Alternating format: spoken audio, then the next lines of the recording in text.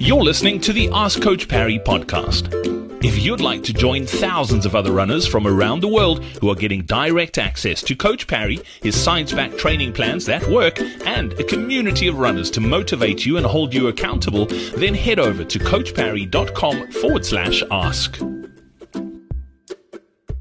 Welcome on to this edition of the Ask Coach Parry podcast. My name is Brad Brown. We've got Lindsay Parry with us once again. Lindsay, nice to have you here. And question from Lee today. Lee's struggling with the MAF plans. Every now and again we do get some frustration, and that is normal. It's a fairly long post that he posted in the forum. Lee says, I'm on the MAF intermediate plan. MAF heart rate 180 minus 50 plus 5, so 135. Garmin chest heart rate monitor. Second MAF test today, same course. First MAF test went okay. The second one, it says, to be honest, given slightly higher average and maximum heart rate in the second test, I'm not convinced there was any improvement. I'm still walking 80 to 90% of the time, and now my resting heart rate is getting slower, is slowly getting higher. I haven't run more than 30 meters at a stretch for the last 8 weeks. In frustration, I ran 500 meters after my test today. My average heart rate was 162 with a max of 170. I feel like I'm losing my fitness. Lee then went on to add, looking back over my runs in the last few weeks, it looks like I occasionally have had a run where my times were better, and then days where it doesn't seem to be any progress. My general routine and health has been consistent, so I honestly don't know why I'm so erratic. Perhaps it's perimenopause and hormones. I'm blaming everything else at the moment. I'm happy to see the 12 weeks through, but any advice would be appreciated. Lee is super frustrated. What advice have you got for her with regards to seeing through this MAF? I mean, we get this question or comments like this quite often.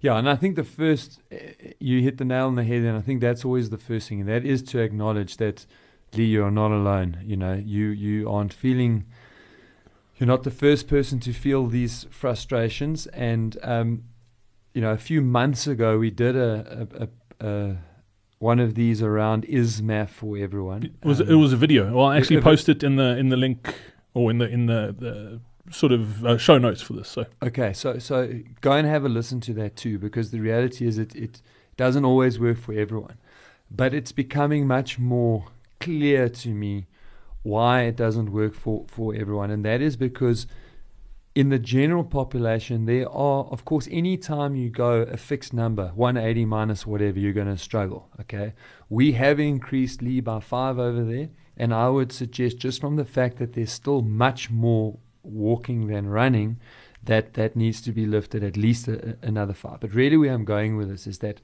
the principle is still a great principle. The principle of using the heart rate to make sure that we train at the right intensity is the right principle, but we need to address each individual.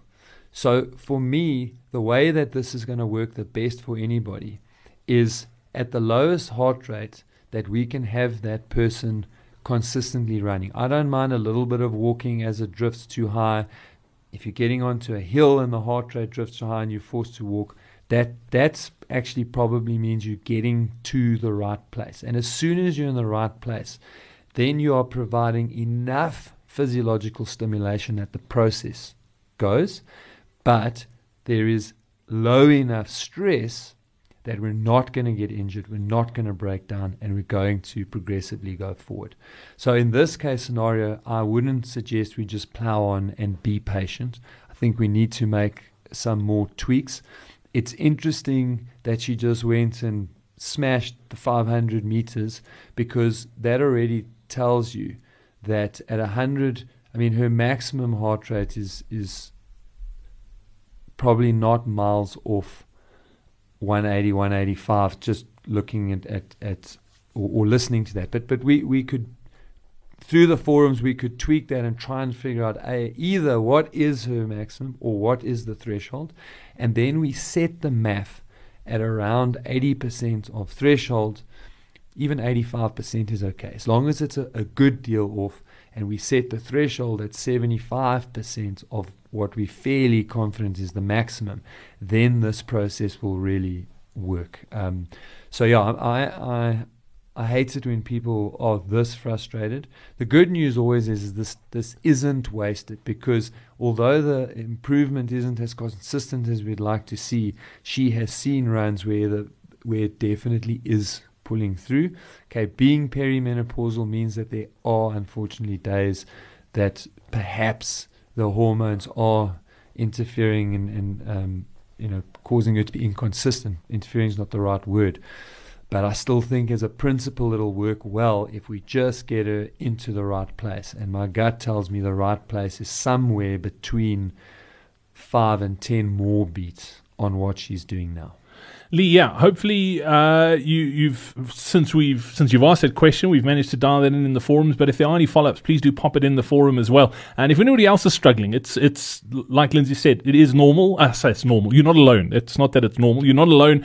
So if there is frustration, please do jump in the forum and let's sort of discuss it and see where we can get it sort of really dialed in for you specifically. Lindsay, as always, thanks for your time. Much appreciated.